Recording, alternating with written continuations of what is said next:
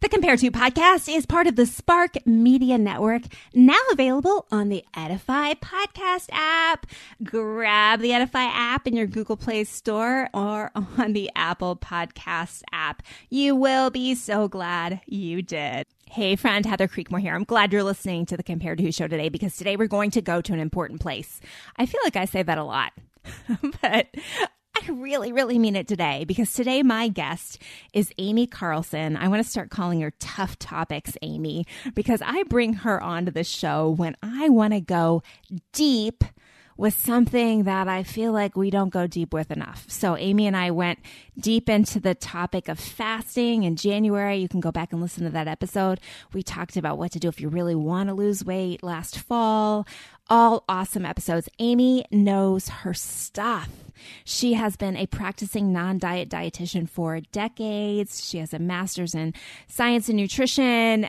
She is so well versed in the struggles of disordered eating and eating disorders and just kind of common issues with food. But she also knows scripture and loves Jesus.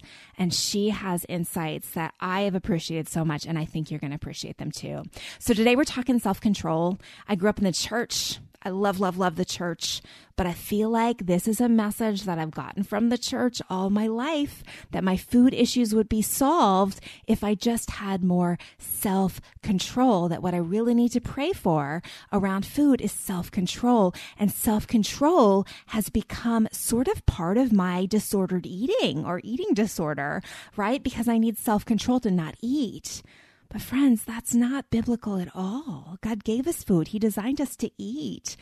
That's not what self-control is about. Self-control is a biblical principle, but it's about something far different than my relationship with brownies. It's going to be a two-parter, so you'll listen to the first part today and catch the next part on Tuesday. Friends, you are going to get a lot out of this episode. I know you will. And here's what I want you to do. I want you to tell a friend about it. I want you to use that little share button if you're on Apple Podcasts and just send this to a friend and say, hey, listen to this. Let's talk about it. Send it to your pastor's wife. Say, hey, what do you think about this? Send it to your women's ministry leader. Send it to someone and have a conversation, because these conversations are not happening enough in Christian women's circles. We talk about what foods we're not eating and what diets we're on, and we talk about things the same way the world does. Friends, we got to wake up and see things differently. So share with a friend and hey, drop me an email. Let me know what you think about it. Heather@comparetowho.me. I would love to hear from you. And if you love the show, you know what you can do for me. Just drop me a 5-star review. That helps other people find the show. So I would appreciate that too. Okay, I've talked enough. I cannot wait for you to hear this interview with Amy Carlson, RD. Let's go.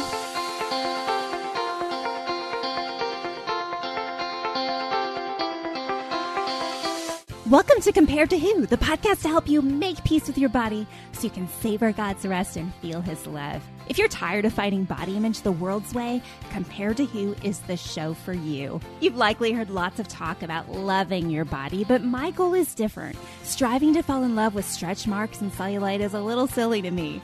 Instead, I want to encourage you and remind you with the truth of Scripture that you are seen, you are known, and you are loved no matter what your size or shape. Here, the pressure is off. If you're looking for real talk, biblical encouragement, and regular reminders that God loves you and you're not alone, you've come to the right place. I hope you enjoy today's show, and hey, tell a friend about it. Amy Carlson, thanks so much for being on the Compare To Who show again. I'm so glad to be on the Compare To Who show again. So fun. It's just like, oh, where are we going to go today? I think probably listeners feel that way too, because Amy always brings it. And today we're going to go to a hard place, but it is a place that I feel so passionately about. And I could not think of anyone else that I wanted to have this conversation with aside from you. Mm-hmm. Because where we're going to go is a place that I hear with my coaching clients. I hear just generally in the Christian culture that I grew up in. I hear this so much, Amy. it's just so cut and dry that our food issues are about self-control. If I could just have more self-control, then I wouldn't have food issues. And I just need to read my Bible and get more self-control. And then I won't overeat Oreos. And it takes there's no taking into account any kind of disordered eating, any kind of eating disorder. Mm-hmm. But beyond that, it just feels really twisted. And so I'm hopeful that today you can help us flesh this out. Is this really about self-control? Is that what our food issues are really about? Amy, what are your first thoughts? My first thought, I am excited, and who knows where today will take us. But you know what is my first thought is this is when I wish we had like a live audience. Wouldn't that be fun? Yeah, just to see people's eyes light up and go, yes, oh, yes, yes. And really to have that feedback, which I love that you get from your listeners, because this is actually a long-standing topic, issue. You and I talked in an earlier episode about the language of kind of my mom, your mom's generation, sort of how we were parented, and certainly how my mom understood food and food culture and her relationship with food as it related to her relationship with the Lord. And the absolute bottom line was this was a self-control issue. Right. I dialogued in an earlier episode about this idea of when I went home and helped clean out our farm and really got into my mom's stuff, and bless her heart, I love her so much. And she doesn't know how to listen to podcasts, and so that's okay. But I love her, and she knows that.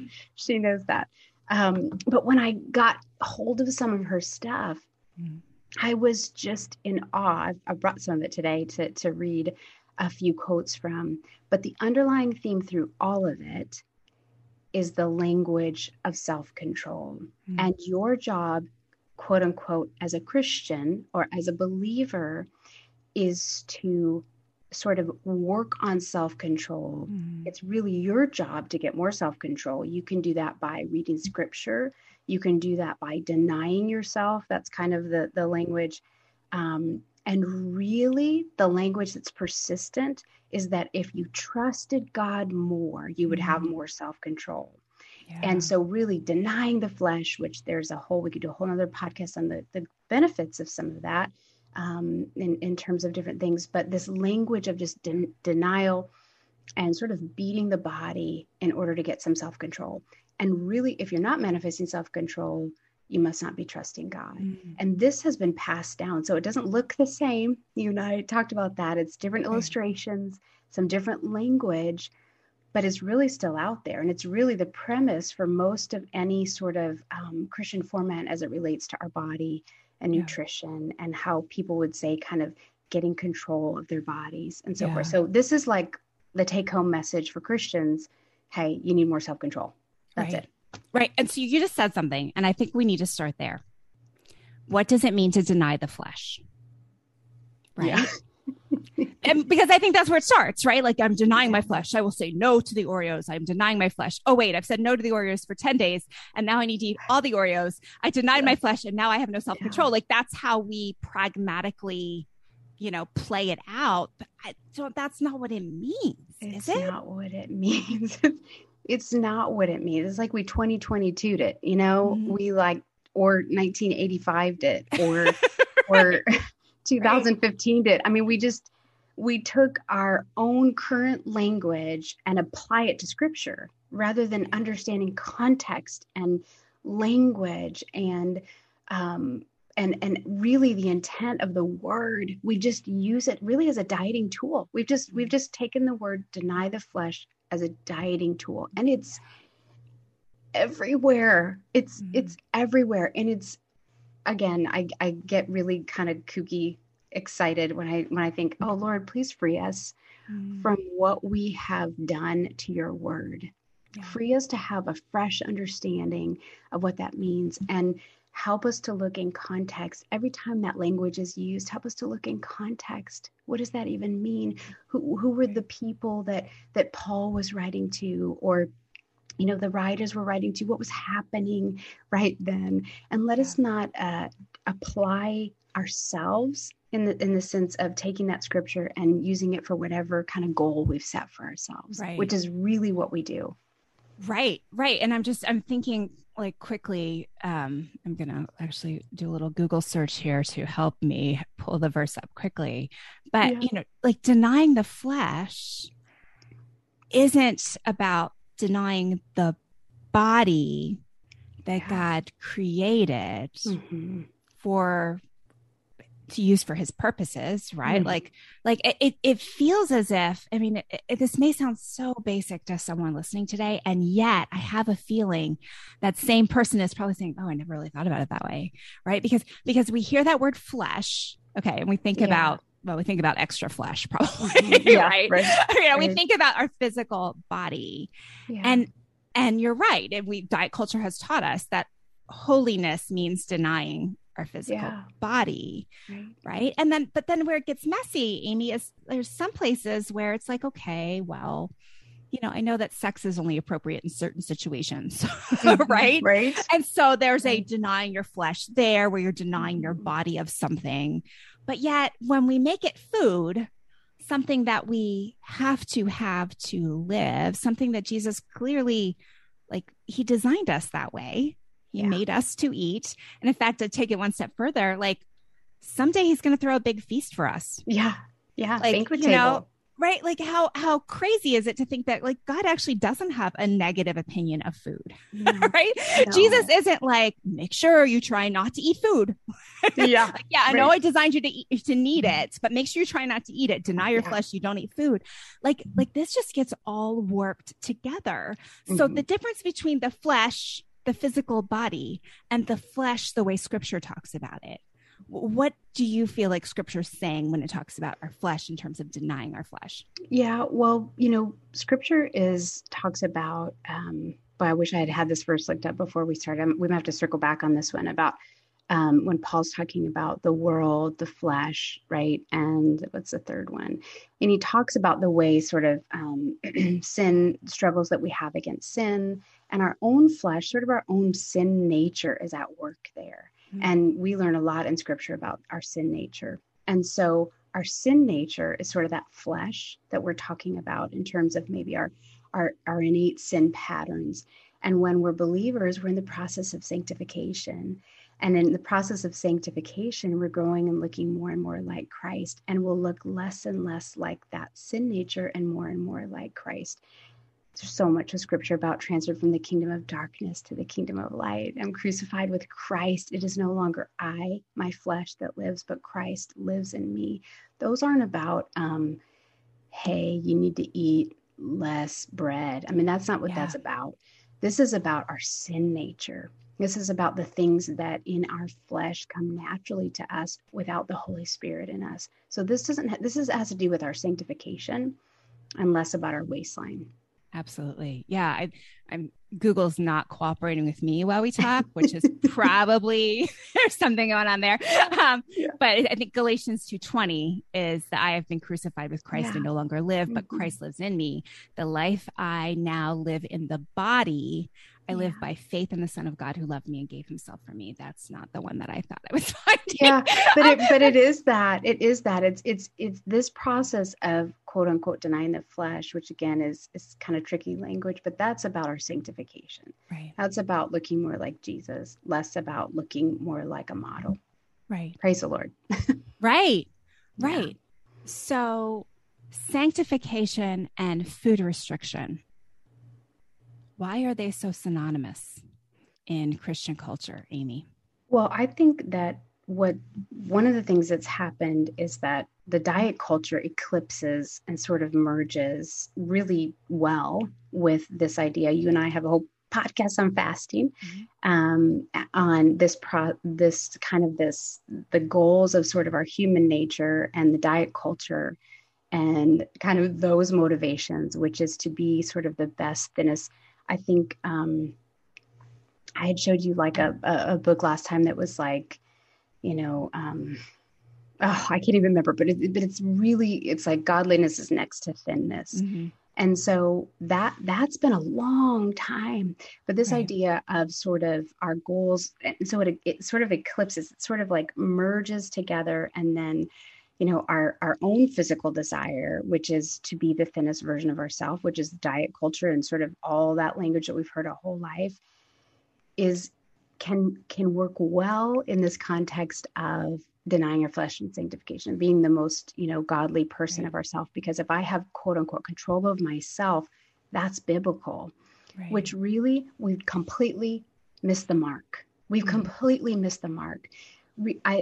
I'm sure I've said it before on this podcast, but the Lord is so in love with us. He's so enamored with his creation. He just loves us, and he cares little about our dress size or our pant size, not because he doesn't care about the details in our life, but because his sanctification happens in our heart too. And it is expressed, it's an internal work.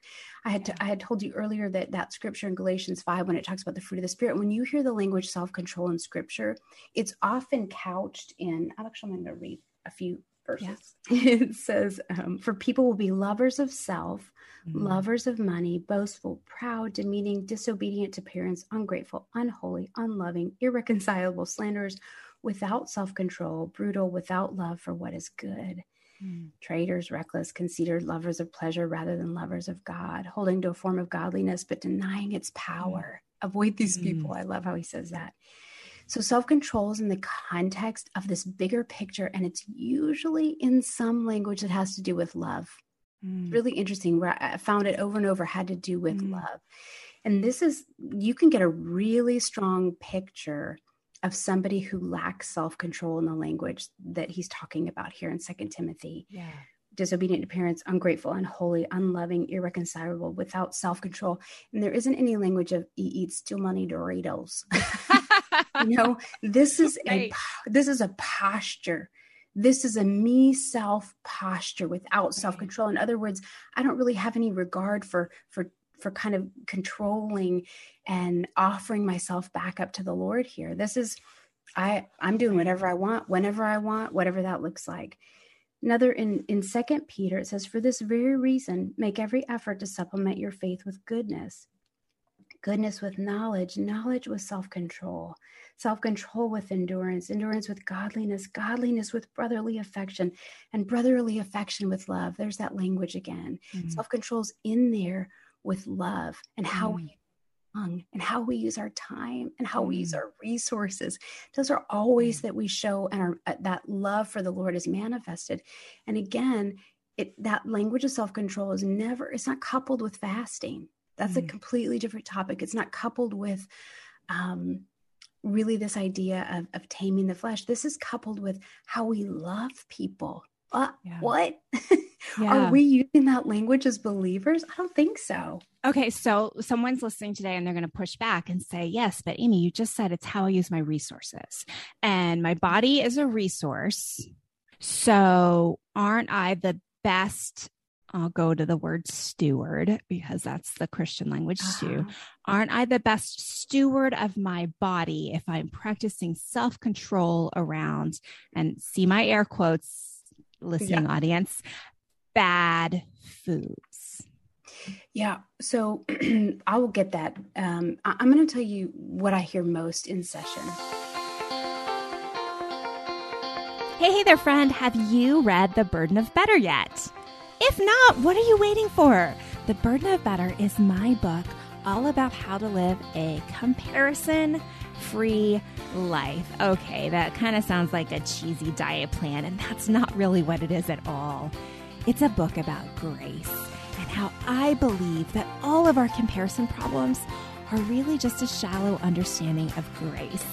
If you are looking for a great read for the summer, or if you're looking for a book to go through with a small group of friends, consider The Burden of Better. There are questions at the end of every single chapter. I hope you'll check out The Burden of Better. You can grab it wherever books are sold. I think you'll enjoy it.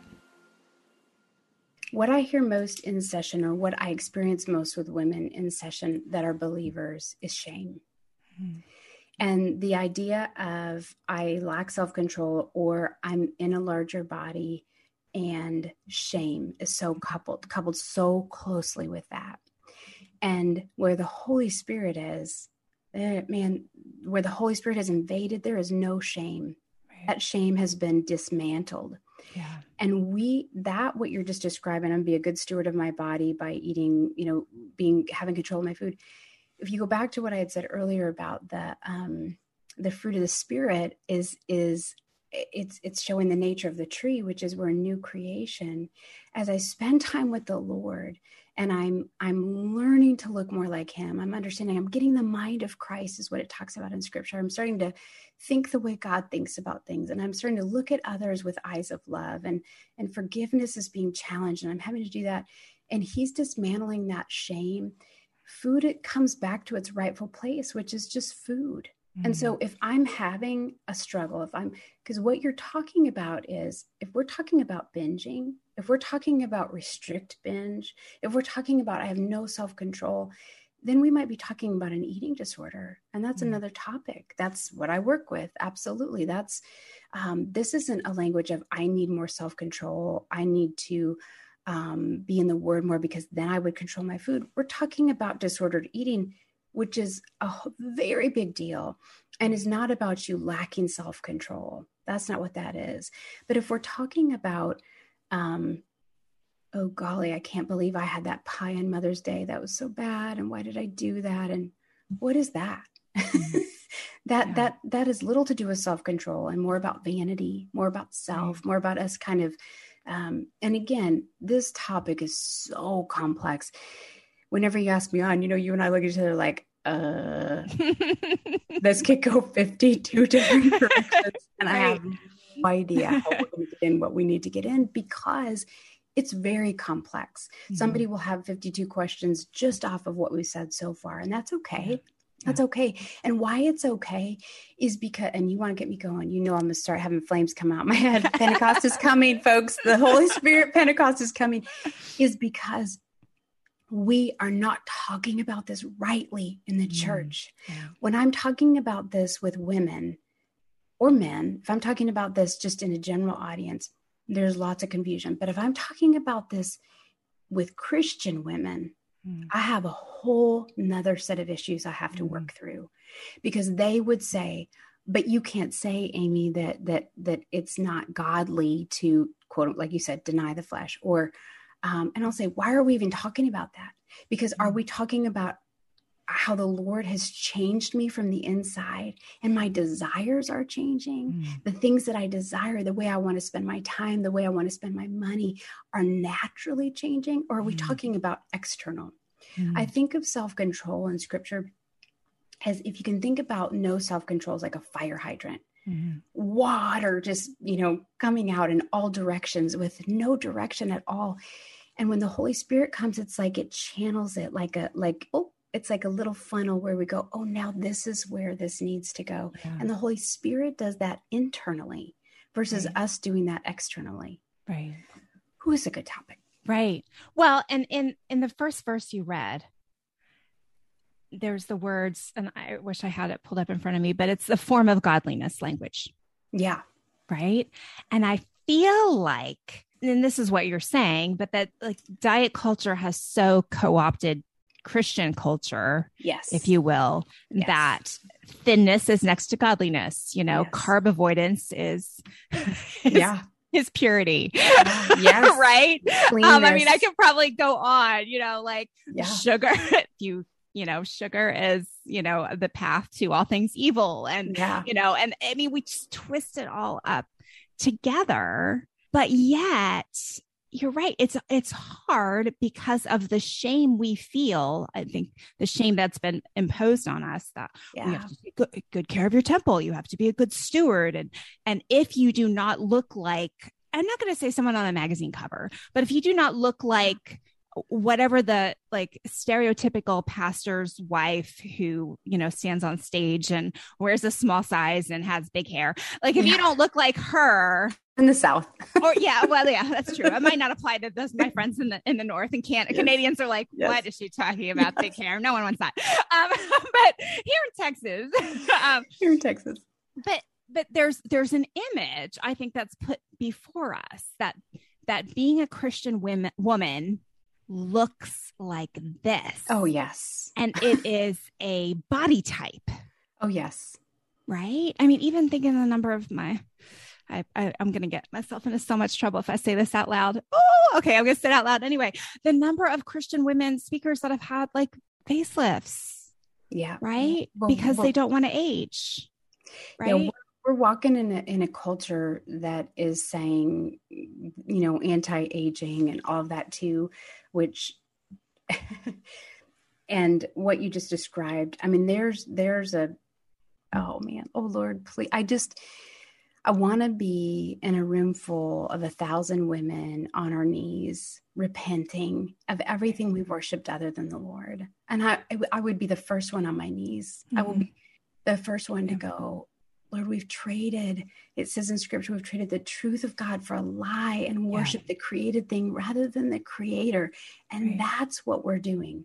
Yeah. If we're struggling with eating too many, cookies, or we don't feel that we have control around food, there may be some disordered eating. If we feel that that's what I go to, that might be a coping mechanism. And in discipleship, it wouldn't be about controlling our food more. It would be about learning more about God's character and where are the places in my past where I didn't learn to trust him, and can I offer those back to him, and where do I need to lean in? Those things are vital. Those aren't about the cookie. Those are about our heart, which again, we've talked about this in here before, but in the garden, it's the enemy who says to Eve, God's holding out on you and you've got to take it for yourself. And Eve begins to question God's character. And we've been doing it ever since. Mm-hmm. Is he trustworthy? Will he really give me what I need? No, I need to take what I need in order to get what I need. And I need self-control to do it. And scripture says I need self-control. So now it's reinforced rather than going, wait, God is who he says he is. He is who he says he is, and he can do what he says he can do. And Lord, you literally blow our mind with your goodness and your kindness and your compassion and your love and your care. Not only that, you blow our mind with your purpose individually for each of us. And yet we're stuck on a hamster wheel that is culture, beauty, Christianity, dieting, intertwined. And we just keep circling and circling. And if you and I could go like we were, and unlock the key for these, just like keep unlocking it and go, come on, get out. We don't have to stay there. We don't have to stay stuck in shame and stuck in, I know that, I told you I was going to read you some quotes because I think this makes it really obvious. Mm-hmm. I think this makes it really obvious. These are some old books that, so again, if you accidentally jump onto this podcast and then you hear me quote, like you hear the quote, I need to send up some alarm bells. These are not okay things. These are not okay things. This is not endorsement. This is education. This is not This is not me using. This is me saying, wow, look how insidious this is. So this book was called, Oh, Help, Lord, the Devil Wants Me Fat. Whoa, just the title alone gives me the geek. Yeah. So in this chapter, it says, phase 1, hunger, 5 phases of fasting. So fasting has to do with weight loss here.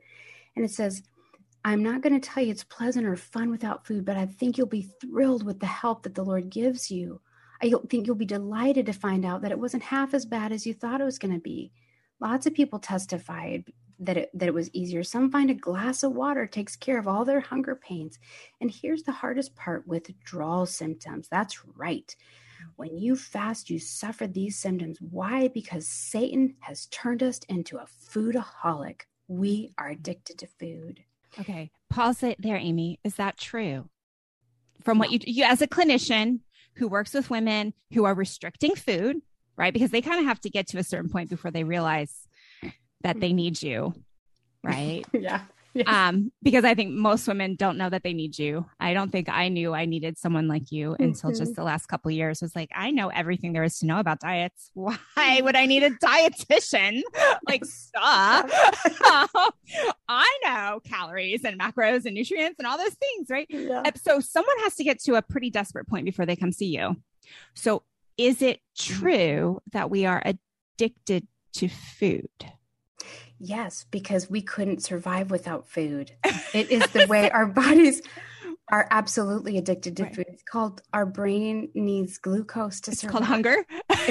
It's called Physiology. That's the way our bodies are made. I mean, if you say, I need it, well, then I guess if addiction is need, well, sure, right? Because we need food.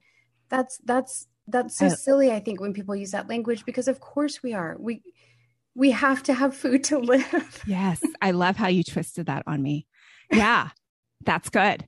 That's good. Okay. So we all need food. So then the devil wants you fat thing. Yeah. I mean, that's so nuanced. There's so many. There's so much there. Like, there's so much. I'm going to read you another one because this will help you too. This is a summary of this chapter of the book. I don't even want to say the title. I think my mom had that book. Mm-hmm. I've seen that book before. Mm-hmm, mm-hmm. Listen to the summary of this chapter. Keep your journal. Try not to miss a single day. I'm sorry, I'm reading this with such great sarcasm, but this discipline is good for you. Think of it as honor to do this unto the Lord. Keep a daily record of your calorie intake at each meal. Total your calories, so to be sure you're staying within the limit the Lord gives you. What? So is there a formula for that in the book? I mean, I don't remember seeing that in the Bible. Right. And then it says, but thanks be to God that though you were slaves of sin, you became obedient from the heart to that form of teaching to which you were committed. You're free now, free to learn discipline, and free that you're gaining control over your food. Food will no longer control you. You see how messy that is? So the sin implied is overeating? Yeah. I think I need to read the whole book because as I'm sitting there, I'm like, my brain is on fire here. Mm-hmm. The language of God's given you your calorie limit. Mm-hmm. Okay, well, I'd love to take that one theologically somewhere. You're gaining control over your food, which I think the premise on all of these books is that food wants to master you. Food is from the devil, which we already countered just a few minutes ago. Right. That food is from the devil, and in order to conquer the devil, you have to master your food. I could ask a 20-year-old girl this, and she'd be like, "What? That seems weird." They've not been taught that theologically. Right. But if I asked her, but do you think it's more godly to be thin? She would probably say yes, because even though this language hasn't been passed on to her, the overarching language from the generations before her is, it is. It is. Right.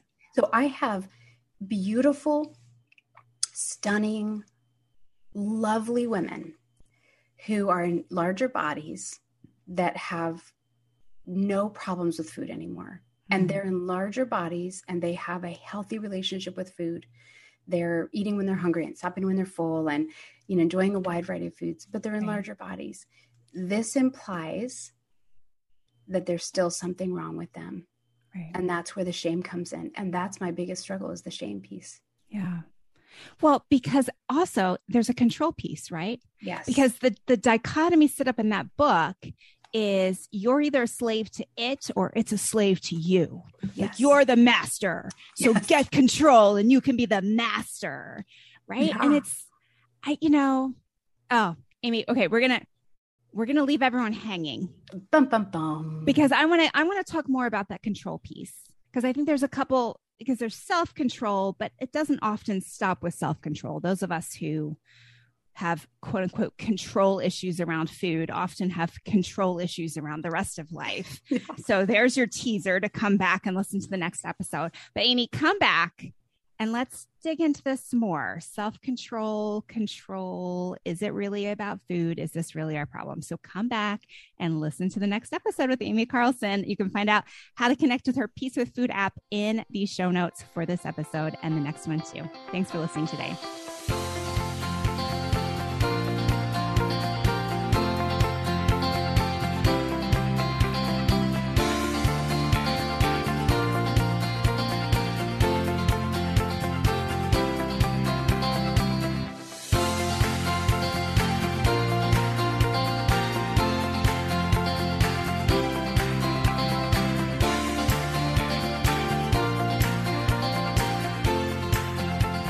Oh, hey there, before you go, if something from today's show blessed you, may I ask a huge favor?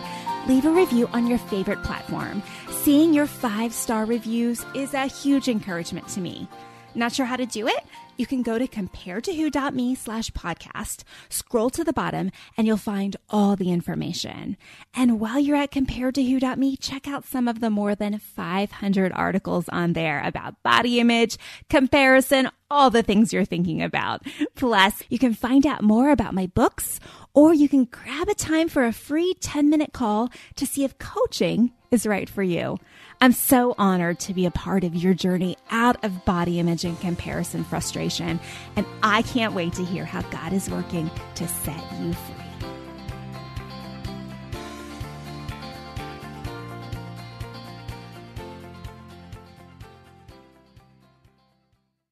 Hey friend, would you check out the date on that episode you just listened to?